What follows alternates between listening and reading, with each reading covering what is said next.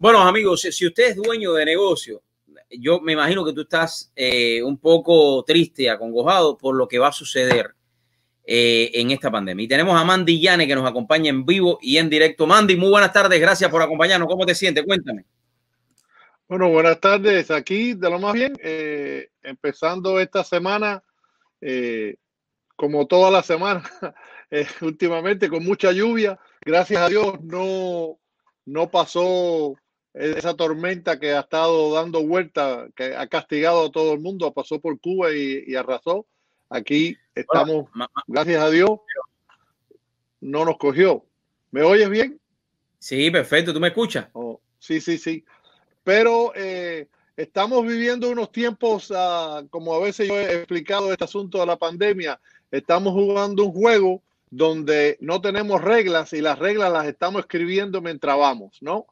Ahora los números, como están mirando las noticias, las personas entrando en los hospitales, todos los números están subiendo. Se espera que vamos a llegar a un tope. Mandy, un momentico. Perdóname que yo sea muy eso, pero Mandy, no me hable de las noticias. No me hables. No, espérate, déjame llegar. Porque eso es lo que uno ve en las noticias, ¿no? Ajá. Y tenemos que darnos cuenta que las cosas van a empezar a nivelarse. Yo creo que las noticias van a bajar un poquitico el tono o el volumen a las cosas, porque obviamente no tienen o creen que no tienen que darle a Trump. Vamos a dejar ahí, ¿no? Pero una de las cosas que la gente se están preocupando, los negocios se están preocupando, y en la parte local, con el cambio que no llegó a cambiarse, esperando el alcalde que nosotros pensábamos, localmente Esteban Bobo, la nueva alcaldesa, que hay que desear que bien, porque si las cosas van mal, todos vamos a sufrir. Vamos a estar desde ese punto. Pero puede que se precipite en la cierre de los negocios si las cosas se empiezan a poner un poquito más malas. Y yo creo que lo que tenemos que mirar es los negocios que están llevando las reglas, los negocios que tienen invertido en las cosas que necesitan. Muchos vas a restaurantes y ves que han invertido cantidad de dinero en poner unas paredes plásticas entre las mesas, entre los booths. Todo eso cuesta dinero. Y lo hicieron en un momento donde estaban cerrados, no ganando ningún dinero, y han invertido. De buena primera van a tener que volver a hacer. No quiero alarmar, no sé que se va a cerrar, pero es la preocupación que tienen los hombres y mujeres de negocio, que ahora que estamos respirando, que ya podemos tener las limitaciones levantadas, ¿qué va a pasar? Y esa es la parte que más he estado consultando con personas que están preocupadas. Me llaman, yo no tengo la respuesta, lo que le digo es, estate seguro de que tú en tu negocio hagas las cosas como tienes que hacer. Protege más que nada a tus empleados, porque tus empleados cuando están bien y trabajan contentos, protegen lo otro más importante que son tus clientes. Las dos cosas tienen que ir pareja, porque si tienes los empleados contentos, que están trabajando, que se están cuidando, que se dan cuenta de que ellos sufrir si las cosas cierran por no hacer las cosas bien. Y entonces esa es una de las preocupaciones que hay. Me han llamado de distintos periódicos y eso es lo que hemos estado conversando. Pero vamos a tener fe que no va a ir en esa dirección. Vamos a tener fe que las cosas van a mejorar y que vamos a poder seguir progresando, porque la cosa se va a poner muy difícil. No creo que muchos negocios van a poder sobrevivir si tienen que volver a cerrar. Porque yo siempre le he aconsejado a la gente que tú tienes que tener un plan B, ¿no? Claro. Cualquier cosa, ahora mismo los ciclones, si hubiera venido este ciclón para acá, imagínate cómo están las cosas de apretada, lo que hubiera pasado. Eso es una. Pero si viene un ciclón, tú tienes una manera de cómo poder seguir tu negocio, aunque no puedas abrir tu negocio. Esas son las cosas que son difíciles, porque es muy fácil decir, oye, tienes que tener un plan B, tienes que tener dinero ahorrado, tienes que tener esto. Todas esas cosas, teóricamente, es como el socialismo. Se escriben en papel muy bien, pero a la hora de hacerla y ponerla a trabajar no funcionan. Esa es la preocupación más grande. Mandy, en el caso de la Cámara de Comercio, ¿ustedes qué están trabajando ya psicológicamente también con los clientes para que la gente no se ponga a estar pensando tanto en lo que va a suceder y lo que ustedes pueden hacer por ellos también, ¿no? Porque creo que eso es sumamente importante, ¿no? Bueno, nosotros hemos empezado una campaña que se llama Hialeah se reactiva, dándole activa de que están trabajando su negocio, que se acerquen a nosotros. Y hay maneras de buscar ayuda y a veces les es difícil porque no saben llenar las planillas o que las planillas son muy difíciles. Bueno, nosotros podemos ayudar y hemos estado eso. Estamos trabajando con distintas organizaciones que son non-for-profit, que eso es lo que hacen. Hay un préstamo que viene a través del condado, un dinero que recibió el condado y hay unos préstamos muy bajos de interés, que eso puede ayudarte porque recibes, estamos esperando que a lo mejor viene otra ayuda del gobierno federal, pero eso es como esta tormenta, venía para acá y no venía para acá, y ahora se fue para el otro lado y no sabemos.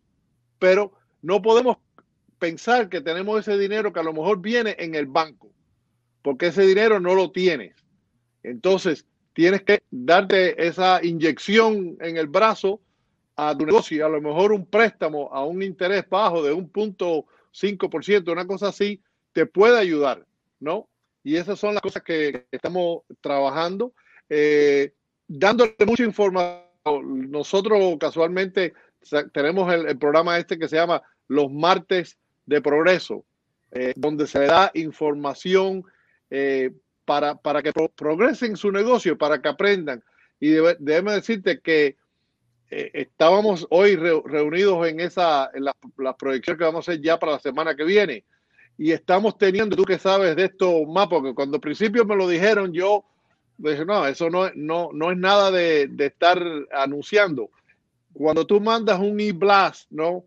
El porcentaje de personas que lo abren, y hay otro porcentaje de personas que hacen algo con eso. Si tienes un clic, le van. Pero la parte importante es las personas que lo abren y lo leen. Exacto. Según tengo entendido, alrededor de 11-12% de las personas que lo abran es un número bueno. Y corrígeme si estoy equivocado. Sí. Tengo entendido eso. Entonces, estamos teniendo en los últimos 3-4 que hemos mandado, estamos teniendo 16-17% de personas que lo están abriendo. Porque lo que nos ha ayudado es que estamos dando información para poder ayudarse.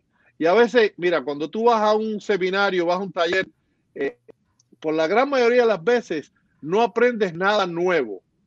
Nunca yo he ido, no que yo soy tan inteligente, nunca he ido a un seminario, una cosa donde he aprendido algo, oh, wow, eso no sabía que existía. No, lo que he aprendido es, oh, wow, ahora sí sé cómo usar eso. Oh, wow, ahora sí entiendo por qué las cosas son como deben ser.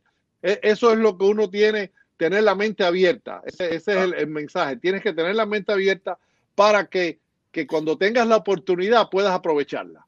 Claro, no cerrarte, no, y yo se lo digo a todos los negocios, hoy por hoy la tecnología es lo que va a marcar el triunfo, el logro que tú puedas tener. ¿Por qué? Porque un negocio sin tecnología hoy por hoy no va a funcionar. Podrá funcionar por los próximos meses, pero ya no va a funcionar, porque ya no es lo mismo llenar un papel a mano, que ya tú tengas una forma que el cliente tuyo te la puede llenar con una computadora y ya, o de un teléfono, porque ya ni las computadoras se usan casi, todo se hace desde el teléfono. O sea, eso es importante para que las personas entiendan y sobre todo los dueños de negocios que hoy por hoy están ciegos, están cerrados a abrirse a la tecnología. Tú mismo lo estabas diciendo ahí. En esta pandemia hemos visto cuántos negocios a través de la internet se están realmente conectando entre ellos, están teniendo más meetings y más reuniones que lo que tenían antes de la pandemia. Porque lo están haciendo. Y más efectivos. Porque una de las cosas que ha pasado con esto, para las compañías o las personas que pensaban esto de la tecnología, eso no, han tenido que usarla y han visto cómo trabaja. Y un punto importante, tener presencia en las redes sociales no es tener una página de Facebook. Ok, tener presencia no es, yo tengo un Instagram. Ok, no, es trabajarlo correctamente. Es saber las cosas que tú quieres dejar que están ahí. Buscar una persona profesional que te ayude a hacerlo. No es que te lo hizo la nietecita que está en high school, porque eso a veces...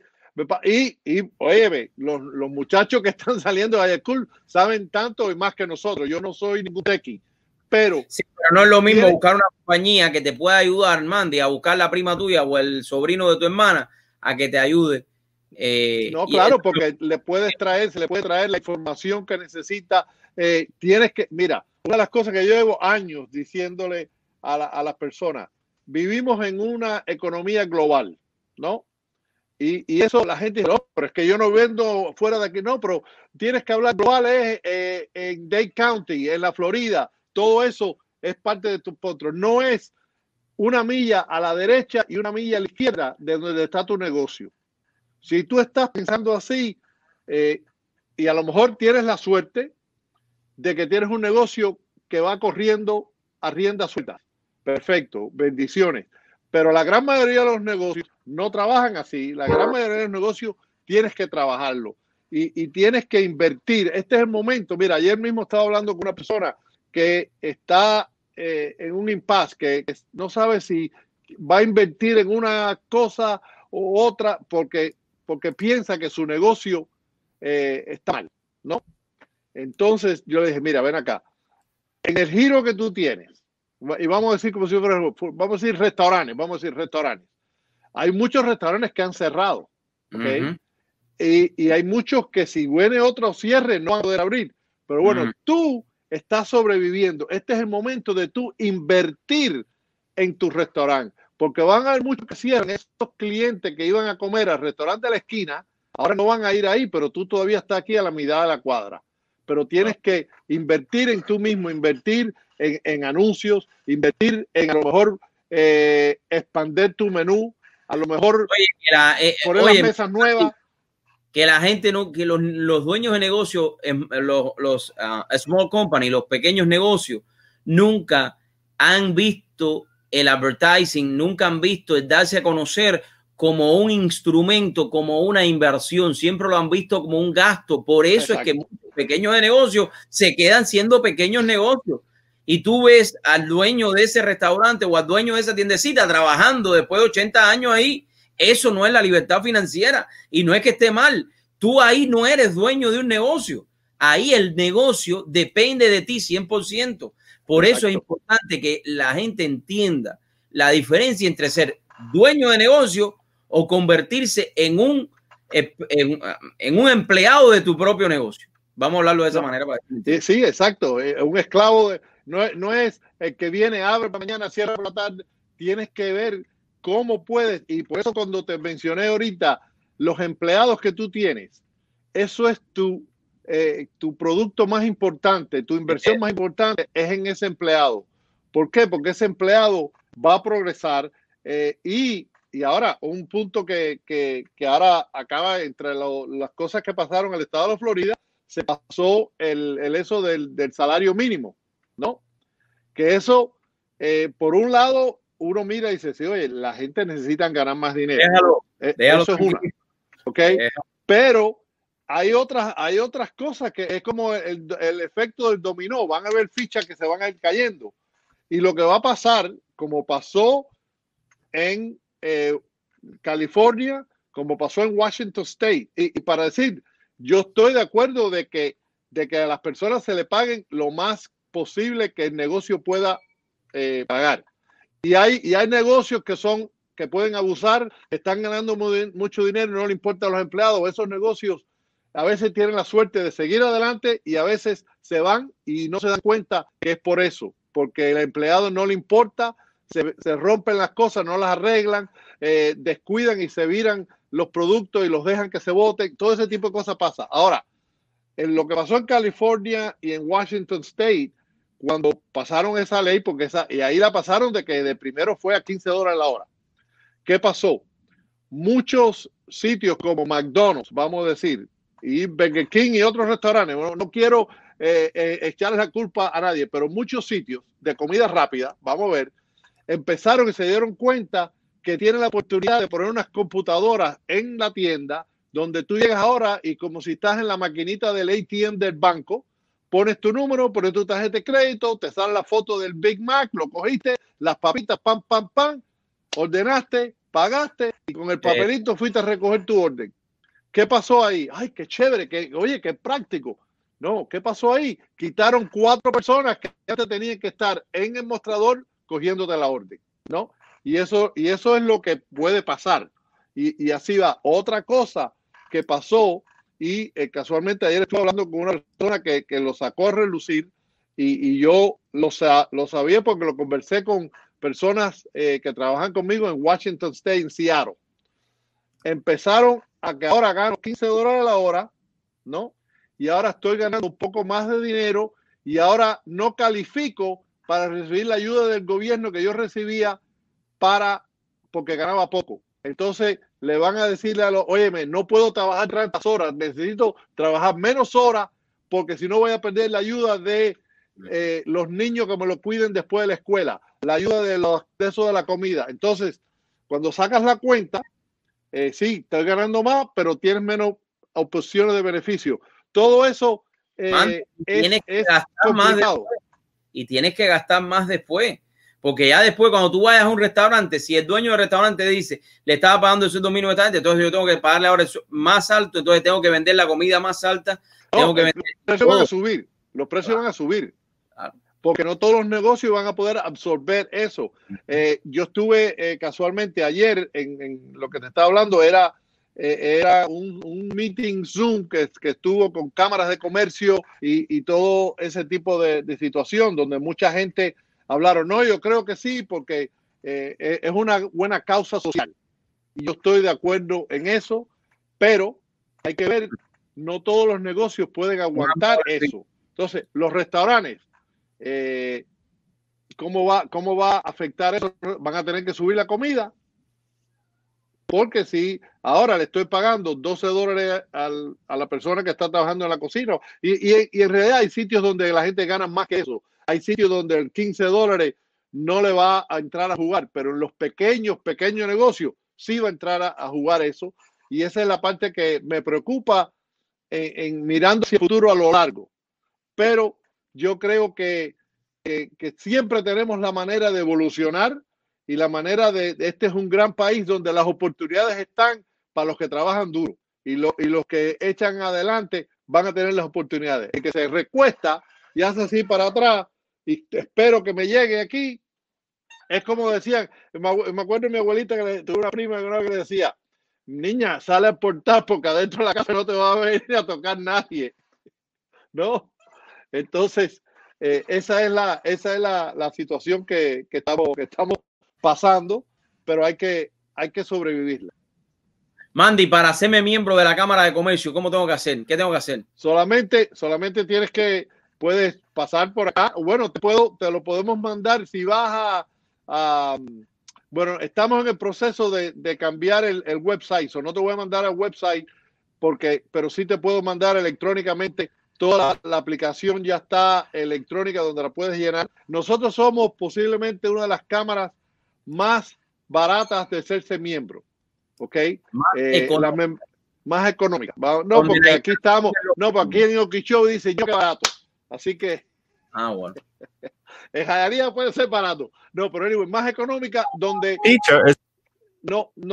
No quiero decir que le damos más porque todas las cámaras, yo estoy en las coaliciones de cámaras tanto hispana como anglo, donde todas tienen unos beneficios magníficos. Si tú tienes un negocio, debes estar en la Cámara de Comercio. Pero nosotros en la Cámara aquí de Jayalía lo que hacemos es de verdad trabajar para ayudar a ese pequeño comerciante y conectar. La idea de estar en una cámara es conectar.